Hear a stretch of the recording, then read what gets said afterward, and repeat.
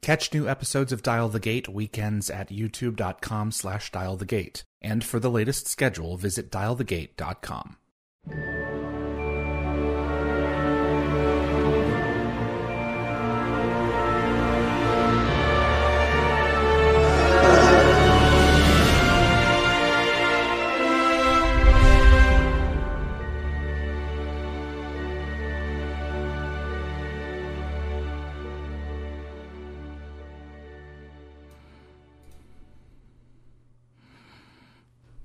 Hello, Stargate fans.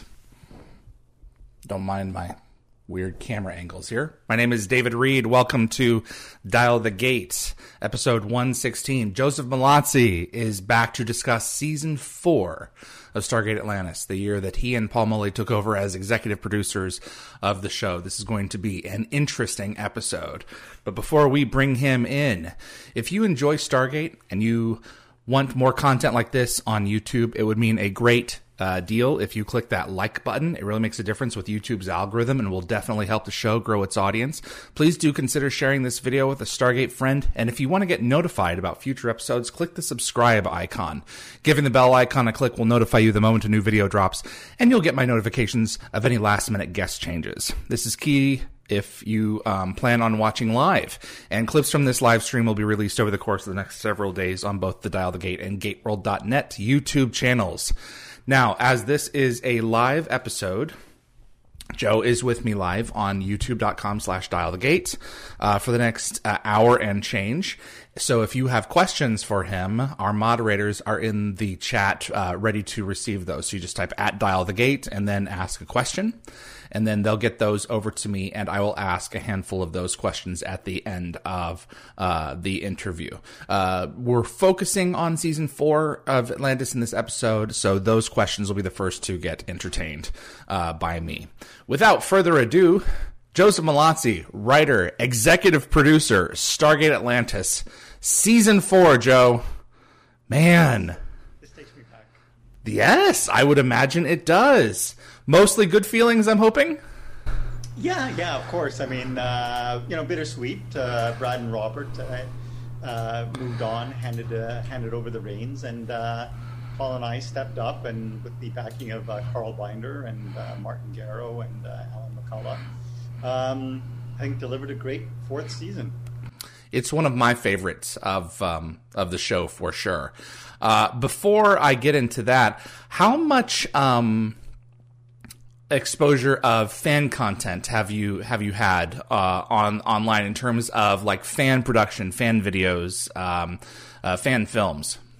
To be honest with you, I have not checked out any of the fan films or. I think I checked out one, but it was a long time ago. Okay. I will check out, creations online. If it's on Twitter, and with a click I can see it. I will check it out. Some really great stuff out there. But in terms of like fan films, they just feel like such a big investment. I haven't really had the opportunity to check them out. I can understand that. Power 543 Fan Films just released a short. It's about 6 minutes long called Stargate SG-1 New Mission, and they sent me the link yesterday, and I'm going to post that at the end of our video here. It's brand new, and I'm always on board for helping to promote this kind of content in the fan community, so I wanted to bring that up at the top of the show. I will definitely check it out. Stargate Atlantis Season 4 brought out some major changes to the franchise. I really felt, me personally, largely that the season really showed that Atlantis had legs. And I mean, if you think back on SG-1, season 4 of SG-1, not to say that the seasons that came before it weren't solid, but it was really, again, proving that the material worked. It's just, another excellent season proving that the material is solid. I'm getting a notification here that your mic is a little bit soft. If you could move a little bit closer to your mic, then that would. It's you're wearing it. If you could just speak up. Sure. Okay. Okay. Yeah, but would you agree with that statement that the season was just proving that that this model continues to work regardless of what show the Stargate is featured in, that this thing is just going places? I mean, I guess so. I mean, at that point, I mean, Brad and Robert had done such a brilliant job of really setting everything up that, it was very easy to just pick up where they had left off. And I mean, this is one thing I said about, I realized that after the fourth season of SG-1 is that once you establish that mythology and those, that first season or two under your belt, then there are so many stories you can go back to and so much backstory that you can mine. So we just kind of hit the ground running. Legit. I just got a message from Paul McGillion. He says he sent you a question. Oh, okay. Is it a Carson Beckett question? I hope so. We're gonna have to wait and see. Moderators, make sure that we find that one. I hope that that's in here somewhere.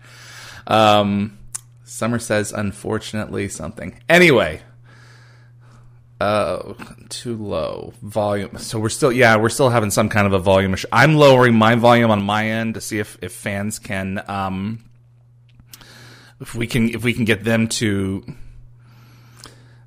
raise their volume, because I've maximized it on your side. Okay, I've raised it a bit on my side, so I'll see if that helps at all. Let's see. Yeah, okay. We're just gonna have to do the best that we can. All right.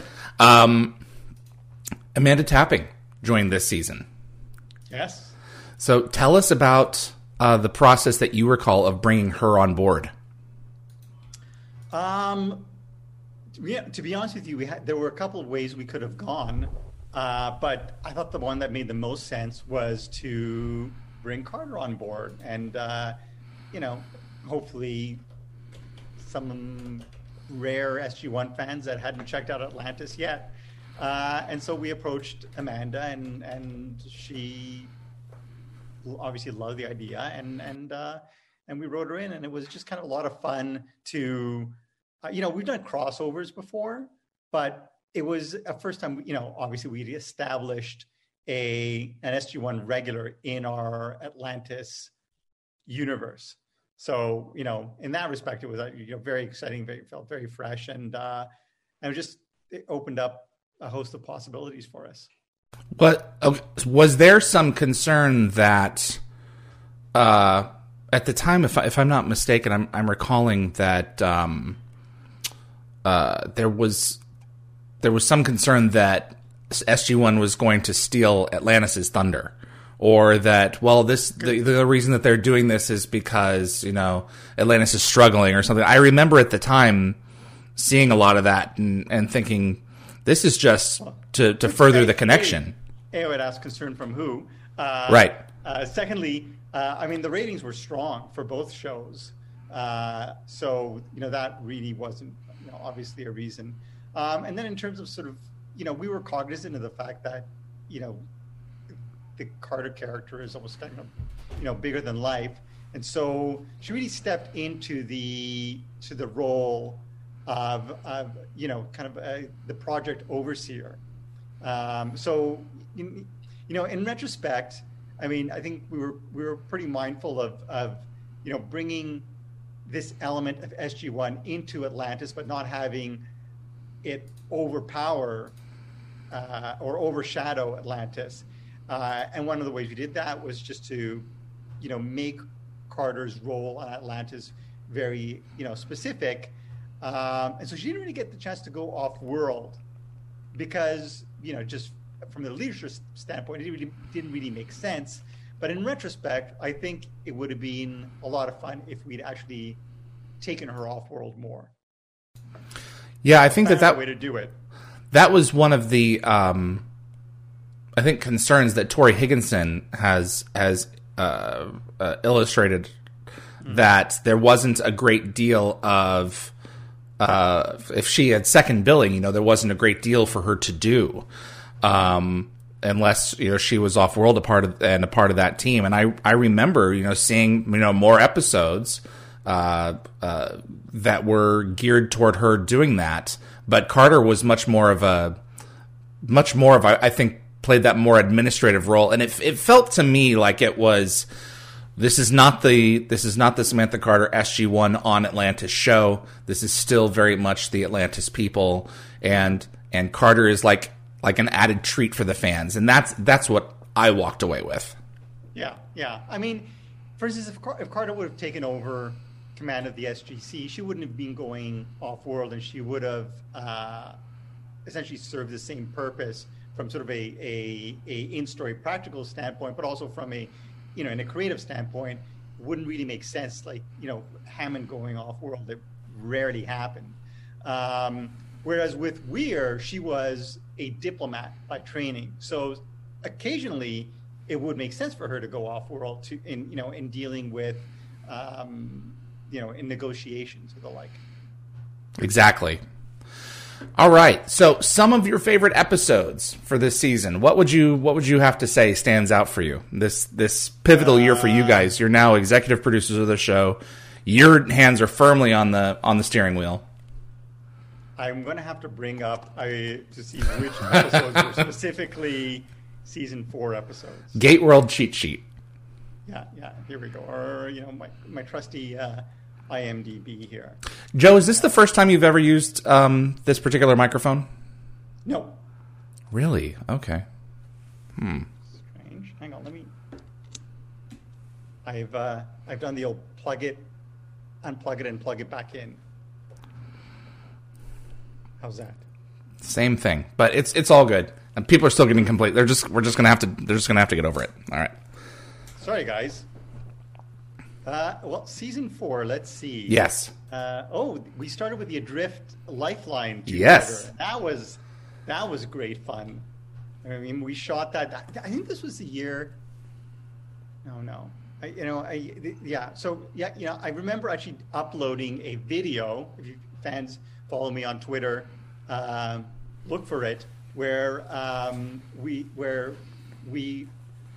do a kind of behind the scenes on the kind of the space jump with Joe and David Nickel.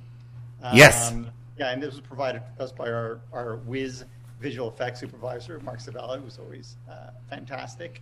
And I remember we shot that on our standing sets and used green screen, and it was an epic 2-parter. And then, just off the top of my head, I mean, I can go through them all. There's Reunion was fun because it was actually the first of the unplanned 2-parter. Remember, Jason came into my office, and as he would often do, he'd basically pitch out ideas, and actually really the only member of the cast who would actually come by and say, hey, how about this type of story or that type of story. And so this episode came about as a result of his gentle prodding. Oh, really? Wow. Okay. Yeah. It was a lot of fun. That Doppelganger, Robert Cooper idea. Yeah. The thing I remember most about this episode is there is a sequence where we used a ratchet on Joe, where he was on one of the upper. He was in the gate room. Yeah.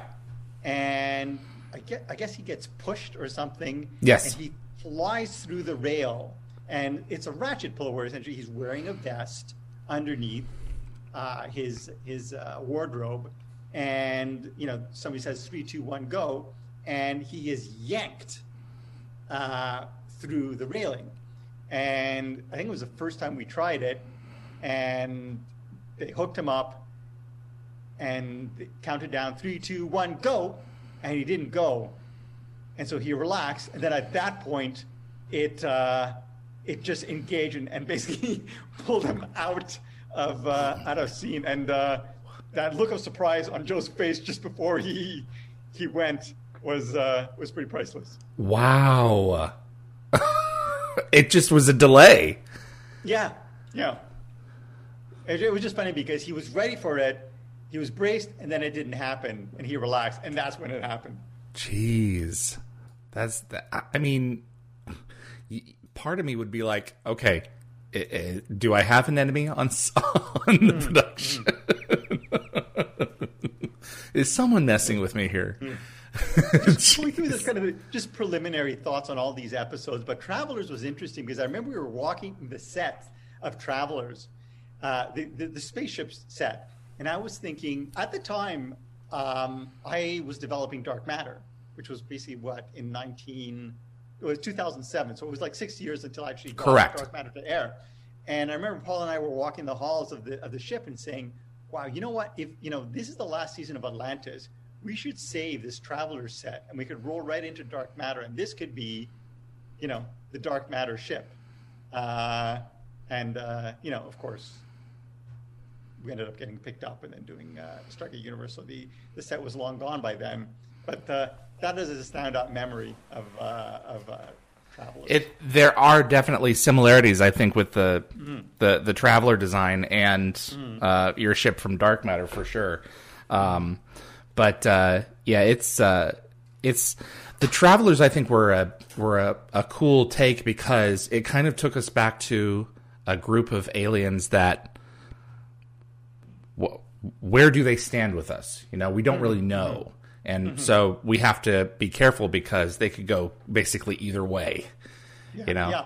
And they come in handy later on in the season. Yes, exactly. Yeah. So. Yeah. And then Tabula Rasa was Alan McCullough's Ode to Memento, which was a lot of fun. But sadly, I don't remember that much about the production of this particular episode. But I do remember the next one, Missing. Yes. Where it was great. It was Jewel and Rachel, and they were out in the forest. And I remember we ended up building that rope bridge. Yes. We built that for the episode, and it was like a tremendous cost because not so much because it was an expensive build, but because we couldn't risk anyone happening across it and trying to cross it. So we had to actually hire a guard when we were not shooting, like a security guard, to stay on duty morning and night and ensure that no one attempt to cross it before we eventually take it down. So that is one thing I remember of the episode. The other one is there's a moment where Rachel or Tila spears a creature, like a squid-like creature. Correct. That ends up eating, and for some reason in the script it was described as the space gopher, and James Robbins did a brilliant concept art of a space gopher, and it essentially looked like a gopher with luminescent eyes, and I have the concept art somewhere. When eventually I get through I'm basically posting concept art from every season of the show, and right now I'm working my way up through SG1. I think I'm in season 6 or finishing up season 6. But when you get to Atlantis, season 4, watch out for that space gopher. And then another thing I remember about this episode was that sequence where Keller is reluctant to cross the bridge because she has a fear of heights, and Tayla's like getting frustrated with her and is like, "Come on!" And Tayla, just kind of barrels through. Whereas in reality, it was the opposite. Really? Absolutely fine getting on that bridge and crossing. Whereas Rachel, much like myself, didn't want to be anywhere near that bridge. I didn't know the story about you guys having to hire security for that. That was absolute. Yeah. That would have been absolutely crazy. Yes. We only realized it after the fact. I was like, man. All right. Okay. So yes, and then we had the Seer. Yes. Again, that was one I don't recall. This is a great episode where we had it was an Alan McCullough story directed by Andy Makita, where Davos, played by Martin Jarvis, gives people a glimpse of a possible future. Right. You're doing some foreshadowing for later in the year. Yeah, and I just remember the performances in that episode were excellent. And then we have Miller's Crossing, which is the return of David Hewlett's sister, Jeannie. Yes, and Martin's quest for a title for the episode was a bit of a reach, but he started a trend. A fun episode, yeah. I mean, Martin was always really good at those episodes that got into kind of like the heart of the character, especially the McKay character. I mean, you could tell he truly loved writing for that character, and this one is a real standout. Okay, sorry for that, everybody. Now, everybody was able to hear everything, though. Yes, we were, but no, I mean, we're just going to go ahead and proceed. It's just not going to be as soft for them as before. So for those who have the audio podcast version to listen to, when all is said and done, they'll have the benefit of it all being leveled out. Excellent. Okay. Mortal Coil and All My Sins Remembered. I loved these episodes. Yeah, I'm glad you did, because this one was, this Mortal Coil was probably the hardest episode I've ever written. How so? Went through, it just, there are just certain episodes that it just wasn't working for the rest of the writing staff. And I went through, I want to say like 5 or 6 different drafts on this script. And I remember Carol Binder coming into my office and saying, "It's a little rough, still a little rough." And I'd be like, okay. And then I'd go back to the drawing board. And I think this was the script that kind of encapsulated sort of, for me, my approach to writing. When sort of Paul just said, he's like, look, the issue, the biggest note that you get is the fact that you give the audience too much credit. Like, I assume they will be able to read into things that, I, as a writer, find obvious. But Paul would argue is an average viewer would not be obvious. So, that was something I had to be mindful of in the rewrites and in subsequent scripts.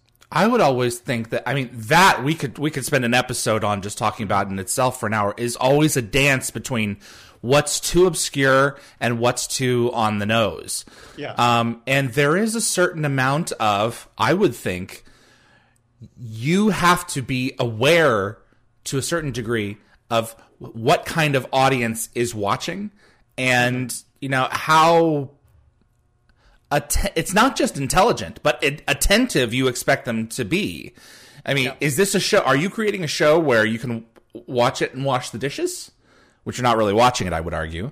Well, it's funny because, I've been told that a lot of popular shows are popular because of that. Because you can be doing something else. You can be talking to your friends. You can be washing dishes. You can be playing a video game. It'll be on in the background, and you'll be able to follow along. You're not actually needing to pay attention. Yes. Yeah. That's not entertainment. That's background noise. Yes. I agree. Yeah. That sounds like my folks. They always, and you're watching, Mom and Dad. Mm-hmm. You always have to have a TV on in the room. I mean, to be fair, it's not like I'm writing Tenet every episode. Right? So it's exactly not right. In my mind, it's not that difficult to follow. But point taken. But it is of the same expectation of quality on a TV budget. Yeah. I'm not turning in expecting to do backflips with my brain, but at the same time, I'm expecting to have my presuppositions challenged. And that's, I think, what Stargate did well. And I think this Mortal Coil is a fine example of it. And the fact that you had trouble cracking it, and it's still turning out solid, in my opinion. Even Darren rates it here 3 out of 4, which is good. Is an example that, you were on the right track. Well, thank you. After all these years, I feel vindicated. It was a great episode because it brought back Weir, someone whom we lost earlier in the season. Great final scenes with David Ogden Stiers, with Tori. And we think that that's it, but it's not. Right. And I have to share a personal anecdote about Be All My Sins Remembered, which is one of my favorite Atlantis episodes for many reasons. Be All My Sins aired January the 4th, 2008, when the first announcement for Stargate Worlds, the MMO, came out on television. The Stargate Worlds had been announced before, but this was really the first shot at seeing a teaser trailer for the game. The teaser trailer was called Water. This was something that me and my team at Cheyenne were part of in the marketing division, and it aired in a commercial break during Be All My Sins Remembered. And I had half of probably a quarter of the personnel working on the game over at my house. We're all watching Be All My Sins Remembered. The trailer for Water comes on. Throughout our history, mankind has always crossed great expanses on missions of discovery. And we're all like, oh, that was amazing. That was amazing. Now back to the episode. And Weir is revealed at the end. And the entire room of like 30 people just went quiet. And we all looked at one another going, what the? That was so... My hairs are standing on end right now just thinking about it. It was one of those, like, slap across your faces. What did we just see? What are the expectations being set up for the future?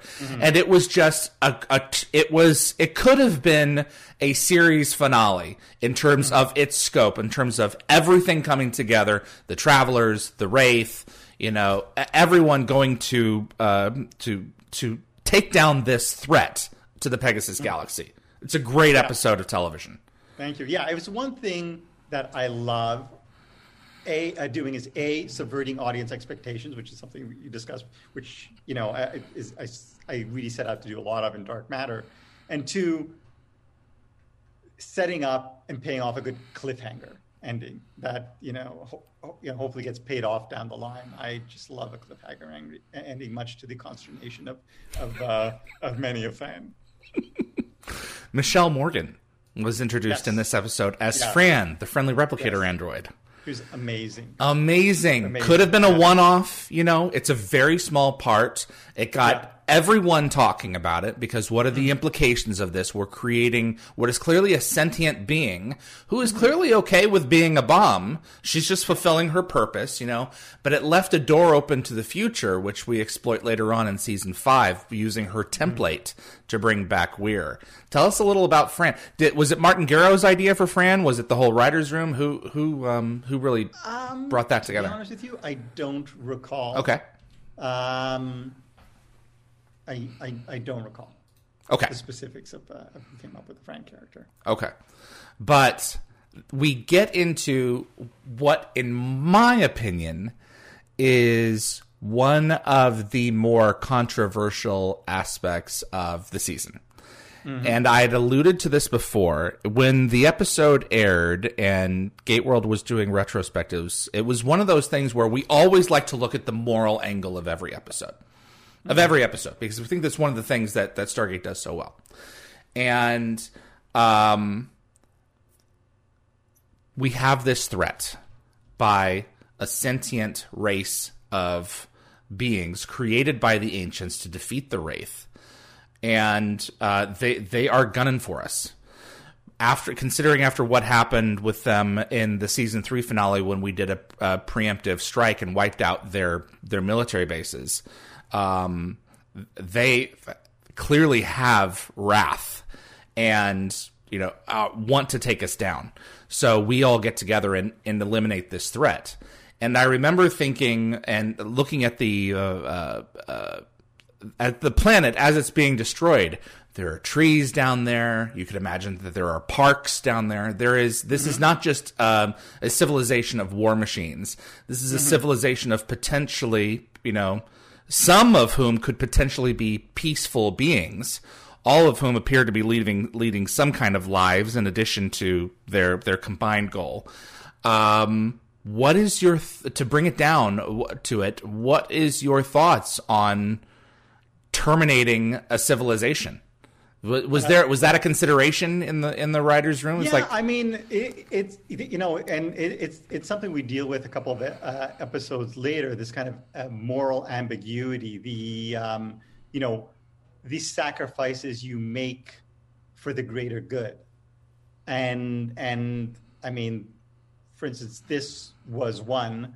There's another one we can talk about in a later episode where Shepard. Is it this season? Are you referring to Outcast? Yeah, Outcast. Yeah, Outcast. Yeah, that comes up in a few episodes. Yeah. So I mean, we were very mindful of that, and I always kind of like those dilemmas because it's easy to say, well, you wouldn't do it, and yet if you don't do it, what kind of a price do you pay further on down the line? It's fair because we've at the end of the day, it's either them or us. Mm-hmm. And in this case, the us is the freaking rest of the galaxy because the replicators are abiding their time, and who knows what they're going to do. So right. It was always a difficult call, but I mean, and at the end of the day, I think Darren and I had agreed, the right decision was made. But what are the implications of that when you cross that line? Yeah, and is it next season where some of those decisions come back to haunt us? Mm-hmm. And, yeah. Well, we'll talk. We'll talk about that then. Yeah. Spoils of War, another return of. Before I get to that, we haven't discussed Michael Beach. Bringing him on as Abraham Ellis, captain of the Apollo. We didn't discuss Michael last season. He is a fantastic actor. Just. Wonderful. He's cool. He does. Yeah. And I wish that there had been more for him to do. Him and Mitch Pileggi, Stephen Caldwell, they're kind of the truck drivers for the show. They bring the supplies. They occasionally assist in multi-pronged attacks on targets. I just really wish that there had been kind of a midway kind of episode, if you will, for the captains of these ships, like Teal'c and Ronan kind of had in Midway. Yeah, I mean, you always look back and think, oh, this character we should have used more, and this character we should have brought back. But when you're kind of in the thick of it and spinning stories, it often is such a whirl that you're just. The production machine eats up those scripts, those like 7 or 8 scripts that you bank before the start of the season. Suddenly they're gone, and you're going to be heading into production in a couple of weeks. And you desperately need a script, and so that often you don't have the luxury to basically sit back and sort of take an overview of sort of what's working this season, who's really popping. Often by the time you see the dailies and you see who's popping or what's really working, you're already 6 or 7 episodes down the line in terms of scripting. Complete right turn. At what point in the season did Rachel have her conversation with you about her pregnancy? Tell us about when you found out and the decisions that you guys made. Well, can we talk about that when we get to quarantine? Or shall we just talk about quarantine? Yes. Okay, so quarantine. Sounds good. McKay is developing his relationship with Katie Brown. Correct. And in the writer's room, we were discussing the possibility of actually making her pregnant. And then making Rodney a father. And all the kind of rich story and humor story opportunities that would provide. And we were going to go down that road until we found out that Rachel was pregnant. And then we had to switch things up a bit, obviously. So it was during quarantine that this was going on? I don't think we had decided to sort of say the character was pregnant in this episode. I think we were discussing it in this episode for a future episode, and then I think it was around at this point that that Rachel let us know, and so basically we had to kind of shift. Well, because at the end of Missing, which is earlier on in the season, the end of that episode, Keller already knows that she's pregnant. Okay, so then I guess it had to be earlier then. Yeah. Okay. Yeah. Okay. So she. But I mean, by the time we had, while we were writing the script, those first, I don't know what episode is it.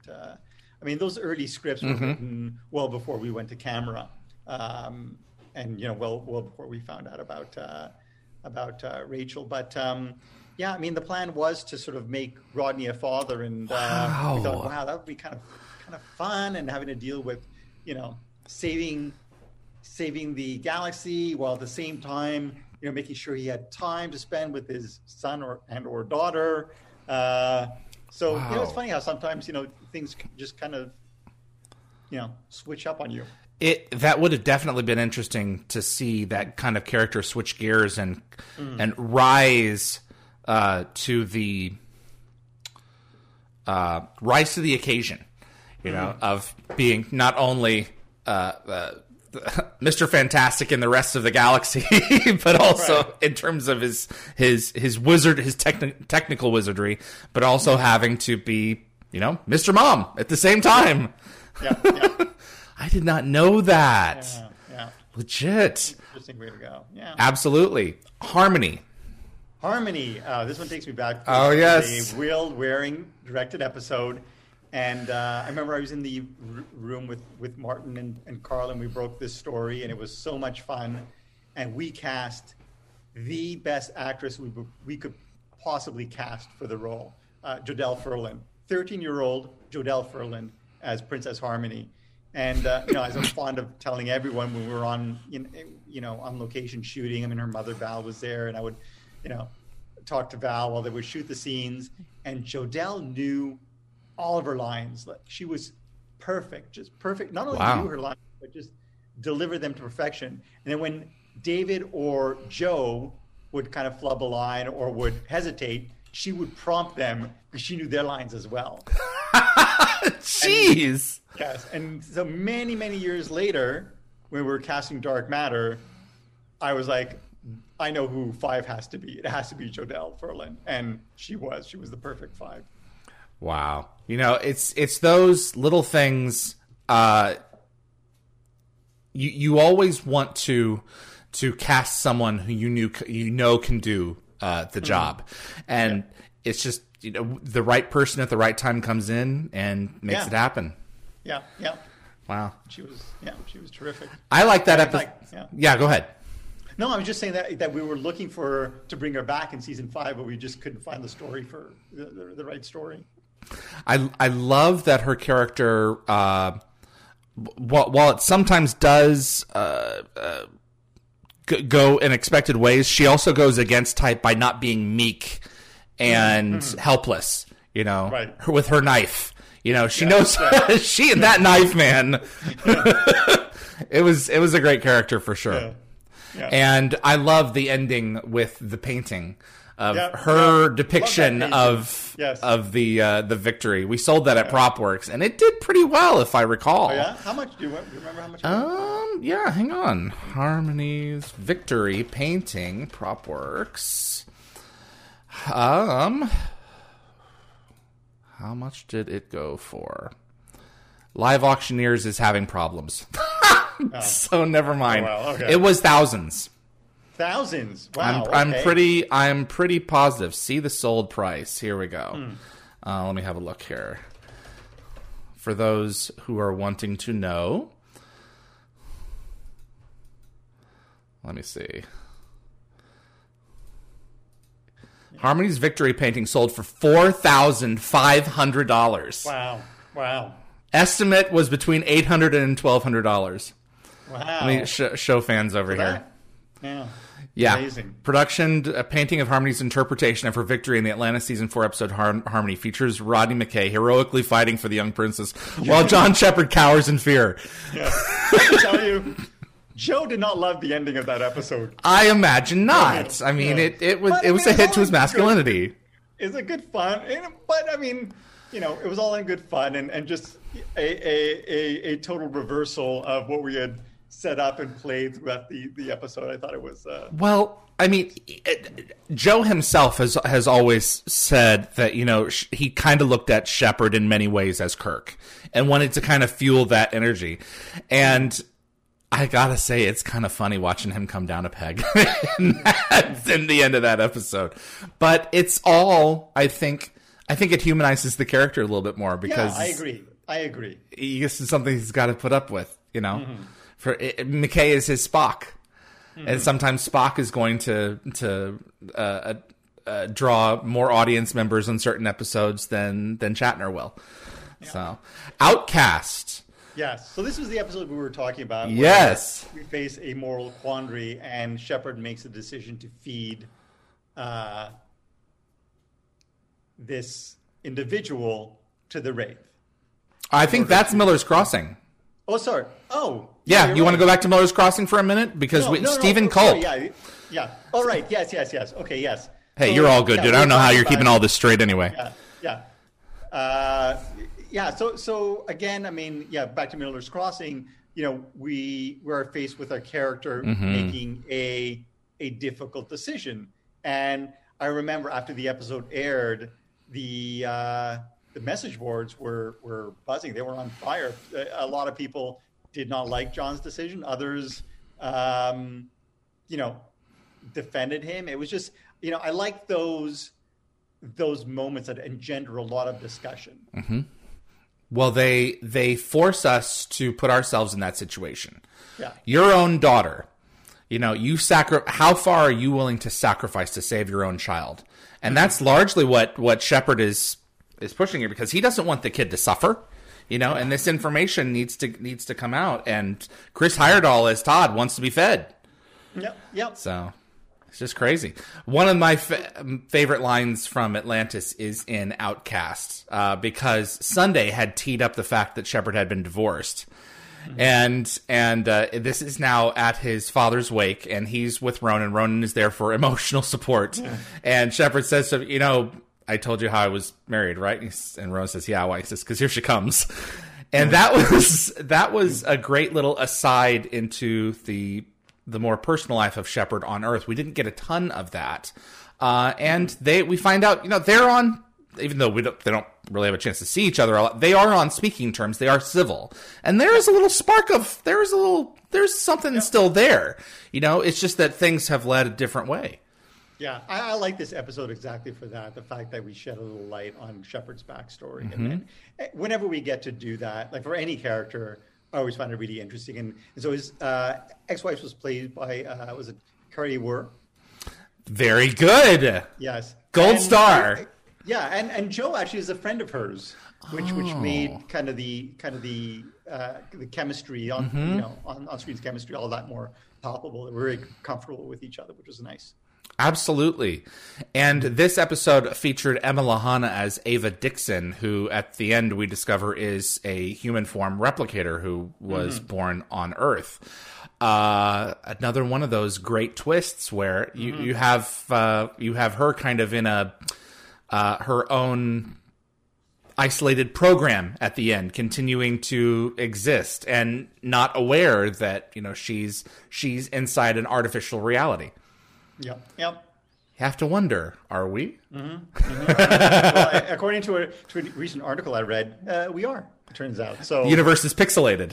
Yeah, and basically I said, if that's the case, I feel I am long overdue for a level up. Yeah, or some kind of, I need some kind of controls to give me some extra lives or something. Yeah, exactly. I'm still stuck on level 12. Back and forth. Trio. Yes. Now, this was an interesting one. Martin Garrow told me that this was intended to be a budget-saving episode for the season. Yeah. What happened? Well, Martin got a hold of the episode is what happened. He was like, it's going to be a locked, like kind of one of those locked room episodes. And then the locked room, it ended up being this massive build on a gimbal that we could, tilt. And so it wasn't a small episode at all. The thing I remember about this episode is we weren't sure what we wanted to do. If it would basically be, one version would have McKay trapped with Keller, another version had McKay trapped with Carter, and then a third version had McKay trapped with both of them. And I remember we were going back and forth, and I was like, let's bring this to a vote. And so basically, Survivor style, we all basically wrote our choices on a piece of paper and then put them in a box. And then Martin pulled them out of the box, would read them, and he kept score on the whiteboard. And that's how we got Trio. So the majority of people in the room decided that for the three of them? Yes. Yes. So, but there were dissenters? I believe there were, wow. Yeah. Okay. Yeah. I think it's funny because it's McKay stuck with two beautiful, intelligent women, and who are really his intellectual equals in their fields of expertise, and it's the sequence of don't you know the knife trick to get free beer, and how they try to get themselves out of the situation that they're in, basically realizing that no one is going to come to help them. These kids have basically abandoned them for all intents and purposes, if I remember correctly. Was a pleasure to watch, but it's one of those where it's like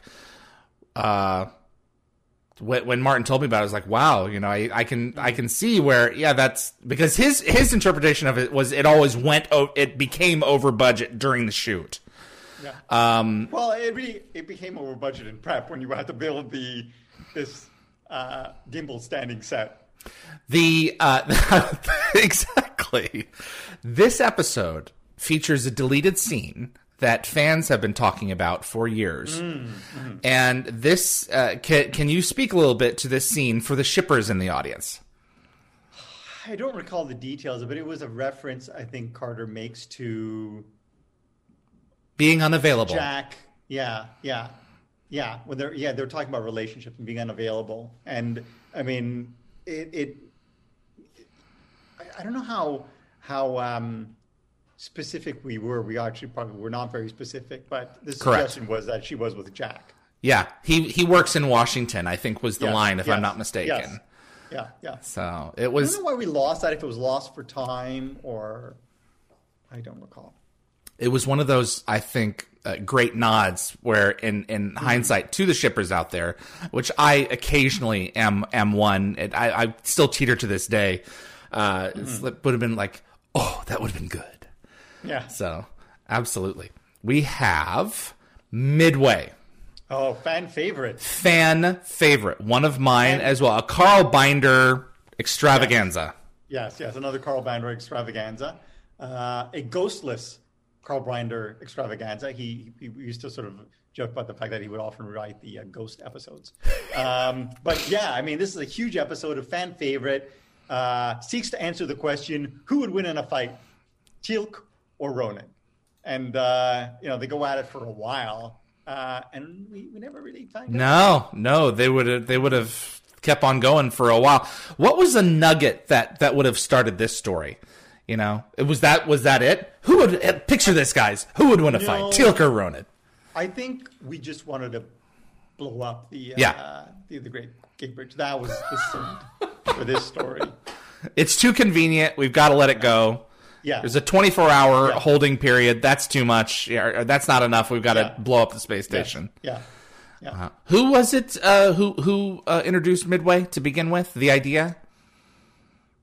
Was that a Brad and Rob thing? It was probably a Brad and Rob thing. Okay. Yeah.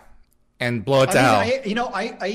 I pitched out the idea of the Gate networks, and then Brad was like, well, that doesn't really work because they can't connect. He's like, unless we create a Midway station. So I think it was actually Brad. Yeah. Right. Absolutely. Yeah. The networks have to join somewhere in the middle. The idea was always cool, but always at the other end, I was like, how easy is it for our heroes now to get from point A to point B? And should we, take them down a peg or two? It goes back to like Atlantis with its power supply. At what level of power is Atlantis? Throughout the course of the show, in the back of your brain, you kind of have to have a running tally because it influences the types of stories that are told. Also, a great spin-off idea: the space station, make it a lot bigger, and it becomes kind of a way station for travelers. Absolutely. Stargate Atlantis, Deep Space, or Stargate Deep Space Nine, or its equivalent. Yeah. So and it was great having Christopher back in that episode. Yes, of course. Yeah, I remember them practicing their stick fighting outside, and I think I got a whole bunch of photos of them just kind of practicing the choreography. Very committed, both of those guys. It was a whole sequence, and it definitely paid off. Everyone, I can't think of anyone who throws any shadow at Midway. It's a tight episode. The Kindred 1 and 2. Yes, the return of Carson Beckett. I remember speaking to Paul. Was at the end of season. So Carson was killed off in season 3. Carson was killed off in season 3 on Sunday. Yeah. I remember being at the wrap party and telling him, "Okay, this is how I want to bring your character back." And then we finally got the opportunity, and I was like, "Oh, it's going to blow the fans away." And then, there's that infamous sci-fi promo, next week on. Oh my gosh! And they're like, "You won't believe the last 5 minutes." And then it shows Carson there, and going, "What took you so long?" And it's like, well, yeah, I'm sure they'll believe the 5 minutes now because you just showed it to them. I could not believe that they spoiled that for the fans. I couldn't believe it either in hindsight, because it's like, this was one of those big buildups, and you get to the episode and it's like, oh, Sci-Fi didn't just preview it; they completely blew it. Yes, they completely blew it. And so all the Carson Beckett fans were tuning in and were like, oh, okay, Carson's coming back this episode. When is he coming back? When is he coming back? And so instead of being delightfully surprised in those last closing moments and looking forward to the next episode, they were probably frustrated as they waited for Carson to show up. And then when he finally shows up, rather than being like, oh, great, it's more like, finally. Jeez. It's, I equate it to Luke's appearance at the end of Star Wars 7. Because, we've been told that Mark Hamill's is... Oh, you don't watch Star Wars. That's right. But I'll take your word for it. Well, it had... we know that Mark Hamill is in the... what was it? What was that? The Force Awakens. But he's in the last scene. And it's like... I guess he's in the credits, because he's technically there. But, I mean, it was one of those situations. And do you think that this was because the advertising team who was putting together the promos really wanted a win with this episode? And like, oh, we want audiences to tune in, so let's go ahead and use this? I'm sure. Okay, it wasn't just stupidity. That it was a targeted approach. Well, it was intentional, yes. Right. Yeah. Although it's funny because I've since gone on YouTube and the promo has been altered. You're kidding. No. Wow. Okay, then. So I cannot find that original promo anymore. Well, so Trio had a Nielsen 1.1, Midway had a 1.3, the Kindred had a 1.2, and the Kindred Part 2 had a 1.3. So, I mean, all things being equal, it didn't necessarily cause anything to explode, but at the same time, it was pretty consistent. Yeah. I mean, but it's the same way with, for instance, stunt casting, where a lot of the times the network will be like, you got to get a stunt cast. This will be like a big episode because you're going to have so-and-so making an appearance. And so we would pay the extra money to get a guest star. And then it would have like really no effect on the ratings whatsoever. Got it. Wow. What a juggling act to create a TV show. Ugh. And working in Taylor's pregnancy with Michael. Connor Trenier is back. We haven't talked about Michael yet this season. Yeah. One of my favorite Atlantis villain. A complex character. And I mean, here's sort of another reason. I mean, I think, Rachel's pregnancy allowed us to create a storyline that obviously we wouldn't have pursued Correct. If the actress hadn't been pregnant, and yet it kind of opened the door to this really interesting relationship between Taylor and Michael.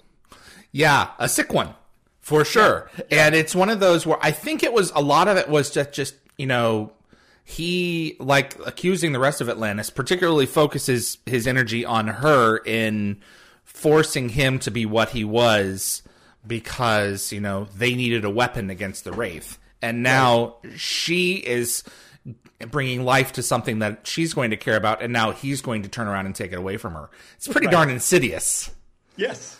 Yes. So by this episode, he's perfected his genome, or however you want to call it, so that he's no longer feeding on other human beings. He is genuinely his own kind of unique thing, whatever that is. Mm-hmm. It was. I still wish that we had seen that character more. I think that we could have done more with him than having 1 or 2 appearances a season. Yeah. But in hindsight, I guess that's another one of those hindsight things. Yes, in hindsight, it's one of those hindsight things. The Last Man. Oh, yeah. Another fan favorite. Yes. Old Rodney. Yes. Shepard takes a wrong turn at the Stargate during a solar flare and gets thrown, I think 48,000 years into the future, if I'm not mistaken. It was a great what if. Yeah, I love those types of episodes. In general, I love time travel, but I love those road not taken episodes where, you jump ahead and you see how it all turned out. Mm-hmm.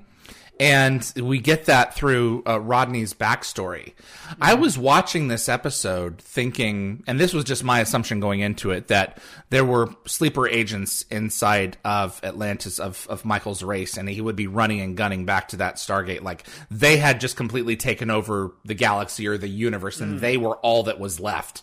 But instead, it's a quiet, dismal future. Yeah. In fact, actually, what you're pitching out was sort of what I had kind of wanted to do for our season 6 two-parter. Oh. Which we never got to do. But in any case, a conversation for another time. Okay. But I just remember this episode just filling the corridors with sand. So much sand. Yes. And then during that windstorm or that sandstorm, and I have some behind the scenes videos I can sort of dig up of Joe with the handkerchief over his face and fighting through the sandstorm, and that sand was made up of oatmeal. It was like a mix of oatmeal and something else, some other grain. Okay. A nice handy substitute on short notice. Yes. We're going to have some kind of show and tell at some point here in the future of some of that content of yours. I'd love to show it to some people, because there's so much good behind the scenes stuff that you shot. If I can find it, yes. Well, if you want to send it all to me, I'd be happy to catalog it for you. Well, I don't even know where it is. That's the thing. I understand. I get it. This was a great season. Really solid series of episodes. Again, proved that the show really had come into its own. First season without SG-1 being shot next door, except for the 2 feature films. Yep. So, yeah, it's solid. So Paul just wrote me. He said Joe answered the question about his impeccable style during COVID. Yeah, my impeccable style during COVID. I basically answered him. Oh. And I told him I'm able to maintain my impeccable style because I keep a framed photo of the actor who played Carson Beckett always within my eye line. And so basically, and I know sort of, this is what I aspire to. Paul is so suave. He is suave. He is. As Akemi says, hansamu in Japanese. That's the equivalent? Yes. Yeah. There you go. Let's get to some questions. All right. Okay. Tiptronic SS. I would like to hear more ideas from Joe about possible SGU directions in his creative mind. Oh, I mean... Man. That's a whole... in terms of SGU, unlike Stargate Atlantis, we didn't really sit down and and we didn't have the opportunity to sort of beat out stories for a third season. If you check my blog, there, I pitched a couple of ideas that we could have gone with in terms of how we would have addressed that jump, the time span between galaxies. Yes. But in terms of sort of specific stories, we didn't really beat out anything beyond the ending that Brad had in his mind. The message in the background. Radiation. Yeah. And so your blog, again, josephmallozzi.wordpress.com. Am I right? Or I think it may just be josephmallozzi.com. Let me see. Yeah. I me-seed you before you me-seed. Yes, my gal is slowing down. Okay. Yes. Oh, I'll be joining host David Reed. Hey, there we go. josephmallozzi.com, folks. Yes, thank you. You've got to catch up on the blog. I do. Absolutely, I do. Dude, there's so much reading I'm behind on. Teresa MC. Joe, was Technician Chuck ever given a last name? He was given a first name by accident. No, he was never given a last name. Okay. It's one of the things that Tori did before she left at the end of season 3. It was she just said, yes, Chuck. I don't think that was in the script. If I'm sorry, you cut out there for a second. So one of the things that Tori did at the end of season 3 was mention Chuck's last name, and it happened to be the same name of the actor because he does look like a Chuck. Yeah, he does. He does. One of the things that I wanted to get back to was Tori's weird arc in season 4, and I want to bring up season 5, the not returning next season, but bringing her back for the 2-parter in the middle of the year. Was that always the plan from the get-go, or was it one of those things where you reached out to her and said, "Hey, we have this idea. Would you like to come back?" Was she under contract for X number of episodes? No, okay. She was under contract, so she was free to come and go as she pleased. And then I think ultimately she decided not to come back, and so that script kind of required us to change things up. Got it. In a subsequent episode. Although, like, in my mind, I always imagined. I mean, even though everyone assumed Weir was dead, in my mind she was not dead. But that's a conversation for season 5. And you've written material to that end. Yes. So that's how I imagined we would ultimately find her. Absolutely. It was such a season 5. I'll leave it there. Yeah, Rocket Kajin. I'd like to know if there were plans to show a little bit more backstory for Lorne, or if he was mainly there so he could get knocked out instead of one of the main team. No, I mean, I love the Lorne character. Cavan was great.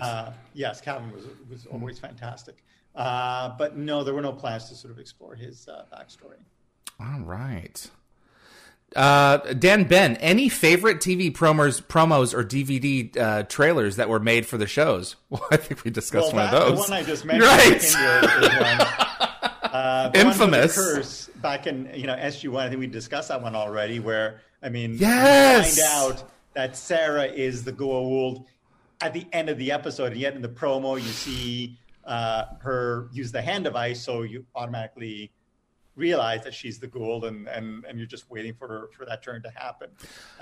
So those two promos really stand out for me.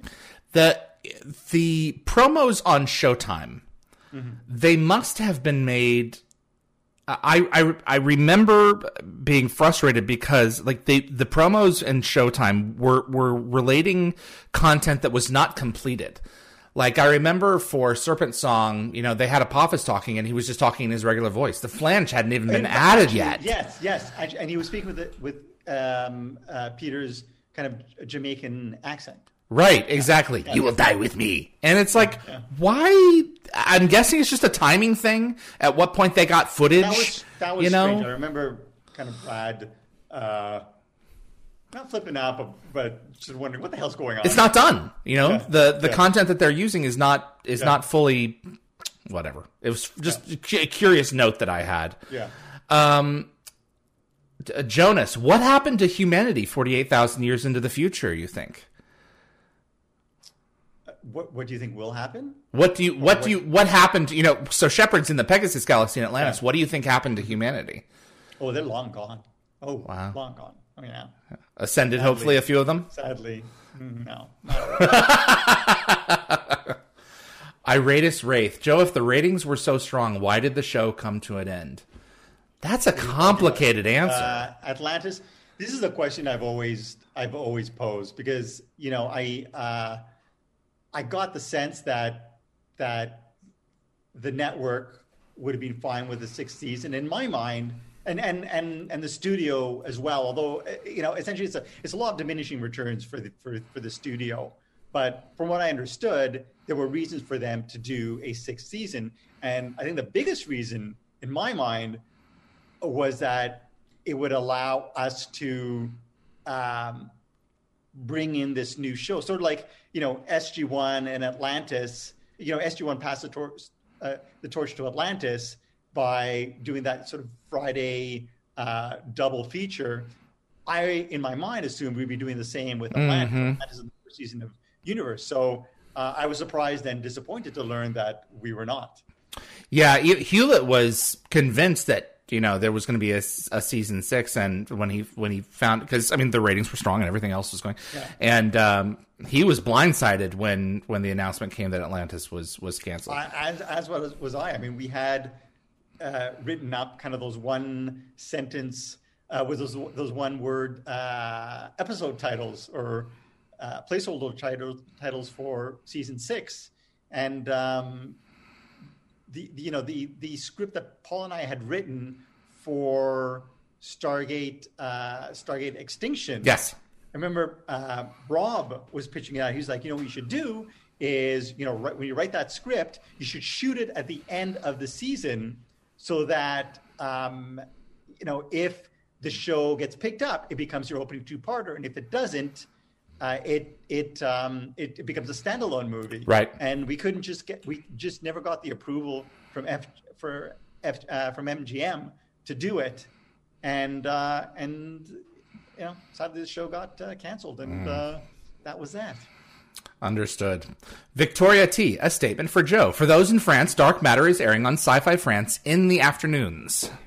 Thank you. Check it out. Eva L, who decided to torture fans with Jack's photos in Carter's bag and in her office?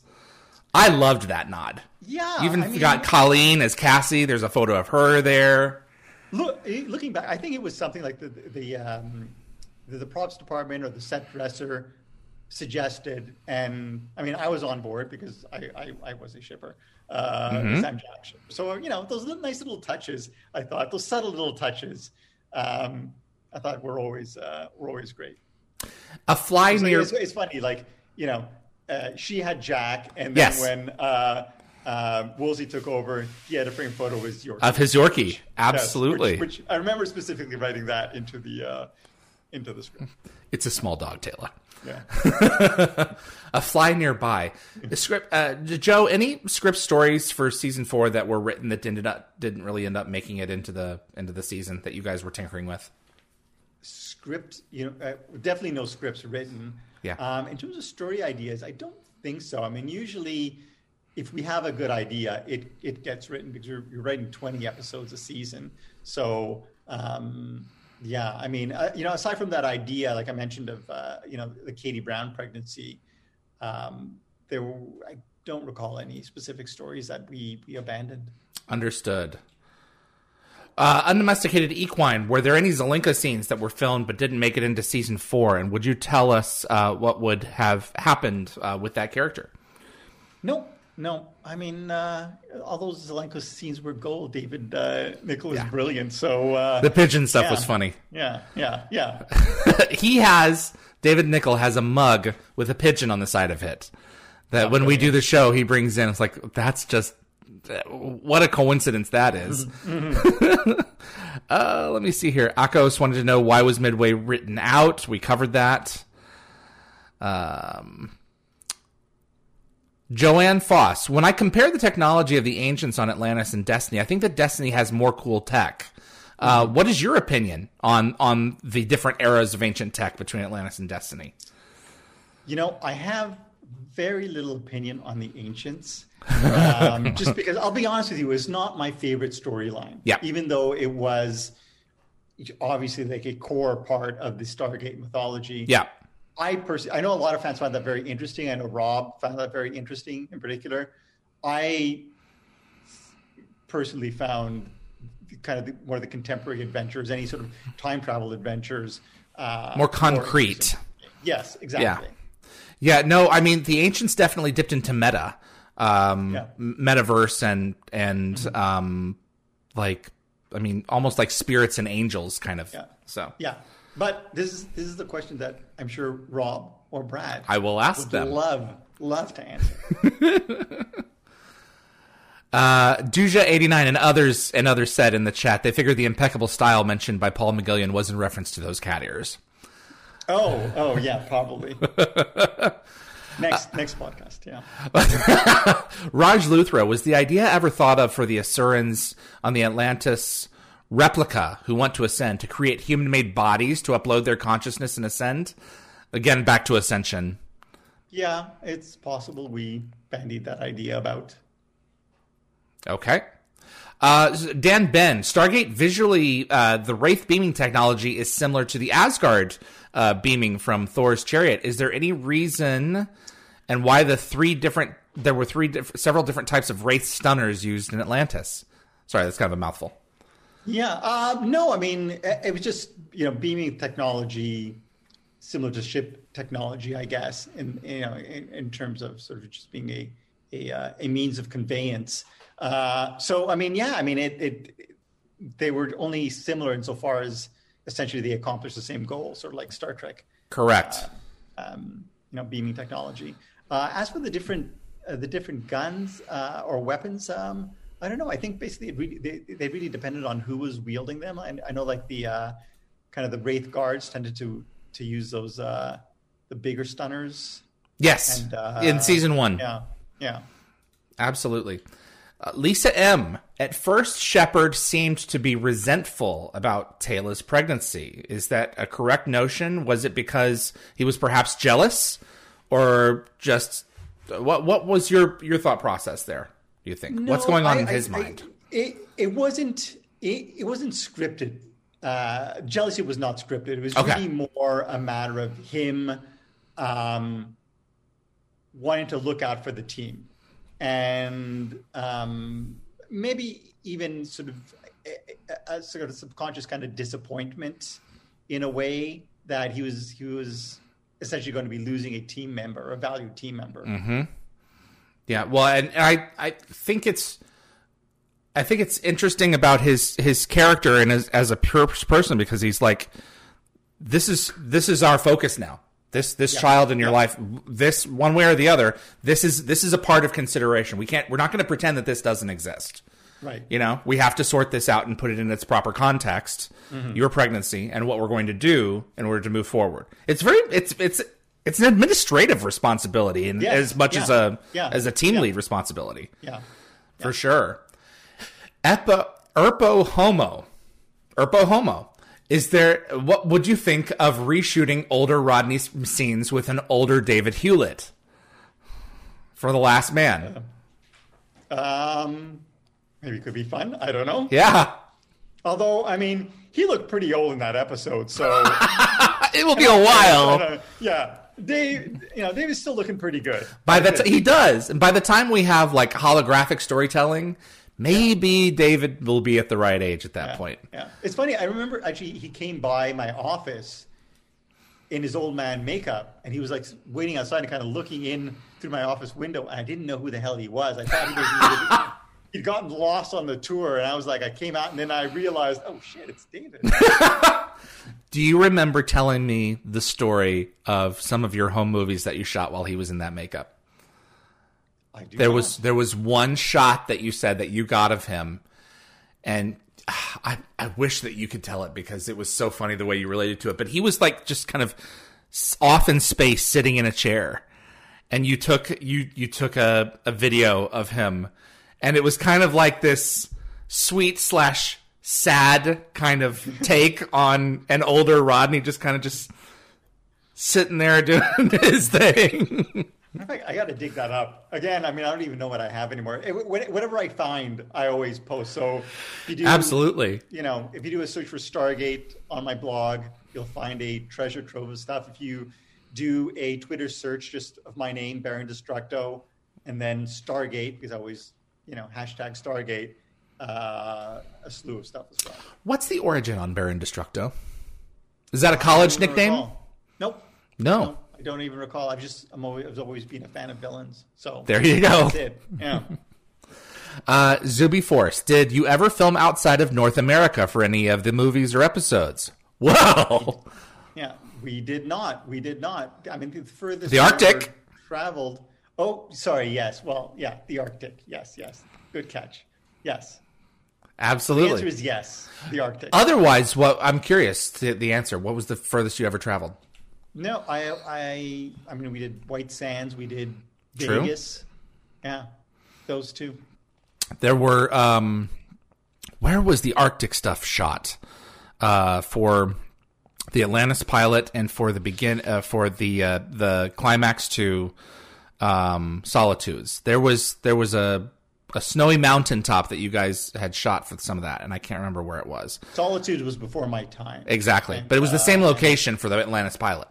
Yeah, and it was not in Canada? It was in Canada. It was in Canada. Okay. Mm-hmm. It was on some nearby mountain range. Oh, okay. And I think the same one that Christopher Judge was placed on, and he was afraid that he was going to be attacked by badgers for the Ark of Truth. Badgers. Yeah. You don't want to get those. You don't want to get them in your path. They'll mess you up. Yeah, those wayward badgers, gangs roving, hitting people up for loose change and treats. Like one of those old Disney villains with a cigar in their mouths. Yeah. Oh, funny. Joe, as always, it has been a pleasure. What a tremendous season. We've got one more for Atlantis. And, thank you again for coming back on and going through and dissecting this season. If anything out of the in particular that the fans wanted covered, let's make sure that you guys tune in February. You can ask those questions for follow-up to Season 4. But I appreciate everyone who submitted this long list of questions, and I appreciate you for answering them. No, my pleasure. As always, thank you, David. Thank you, sir. And thank you to the fans. We'll see you for Season 5. Season 5. And the lovely and talented Robert Picardo. Oh, yes, that's right. Bob Picardo is going to be back. Yeah. I would love to have an interview with you two both on. That would be a blast. I would love to do that this season. Thank you, Joe. I'm going to wrap it up on this end. Be well. All right. Have a good day. Bye-bye. Joseph Mallozzi, executive producer for Stargate Atlantis Season 4. Thank you so much for tuning in.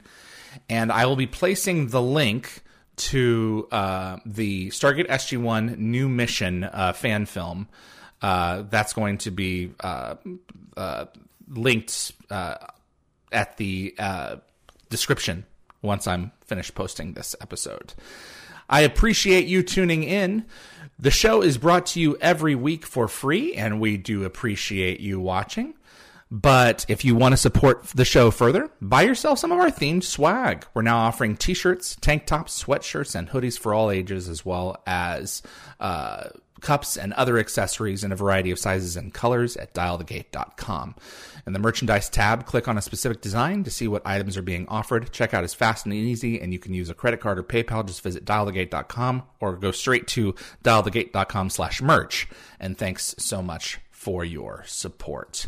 Next week, Tony Amendola, Master Braytac, is going to be joining us this coming Saturday, the 5th of February at 12 noon Pacific time, barring any unforeseen changes with his schedule. That's going to be what's going on. So stay tuned for that. We will be bringing him in exactly 7 days from now. Unless something changes, of course, we'll let you know. But plan on having Master Braytac live to answer your questions for 1 hour. I still have his list of questions from episode 2. He was our very first celebrity guest on Dial the Gate, and we didn't have the the system set up quite yet for getting the questions over to me. I was still trying to figure out the flow. So I kept all those questions. I'm going to use those as the basis for the conversation, and we'll also allow other people to submit questions as well. But he's only going to be with us for about an hour, so keep that in mind. We won't be able to go over too much to be respectful of his schedule. I think that's all that we've got here. Thanks so much for tuning in. Much appreciation goes out to my producer, Linda Gategabber Fury, my moderators, Summer, Tracy, Keith, Jeremy, Reese, and Anthony. A big thanks to Frederick Marcoux at Concepts Web, our web developer for Dial the Gate, and a big thank you to Jeremy Heiner, our webmaster who keeps the site up to date. My name is David Reed. I appreciate you tuning in. I'm thrilled that we're able to continue to do this series into season 2. If you enjoy the episode, please click that like button and consider sharing it with a Stargate friend. Let's spread the word on Dial the Gate. We'll see you on the other side. Dial the Gate is hosted and executive produced by David Reed. The producers are Darren Sumner and Linda Fury. The composer is Neil Acree. Animations by Bryce Orrs. The moderators are Summer Roy, Keith O'Mell, Tracy Noller, Jeremy Heiner, Reese M., and Anthony Rowling. Logo design is by Deborah J. Bell. Additional effects by Thomas Tots. The webmaster is Frederick Marcoux. The archivists are Linda Fury, Zachary Adams, and Frederick Marcoux. For inquiries, please contact us at dialthegateshow@gmail.com. Visit our website for the upcoming schedule, as well as an archive of our past episodes at dialthegate.com. Thanks for listening.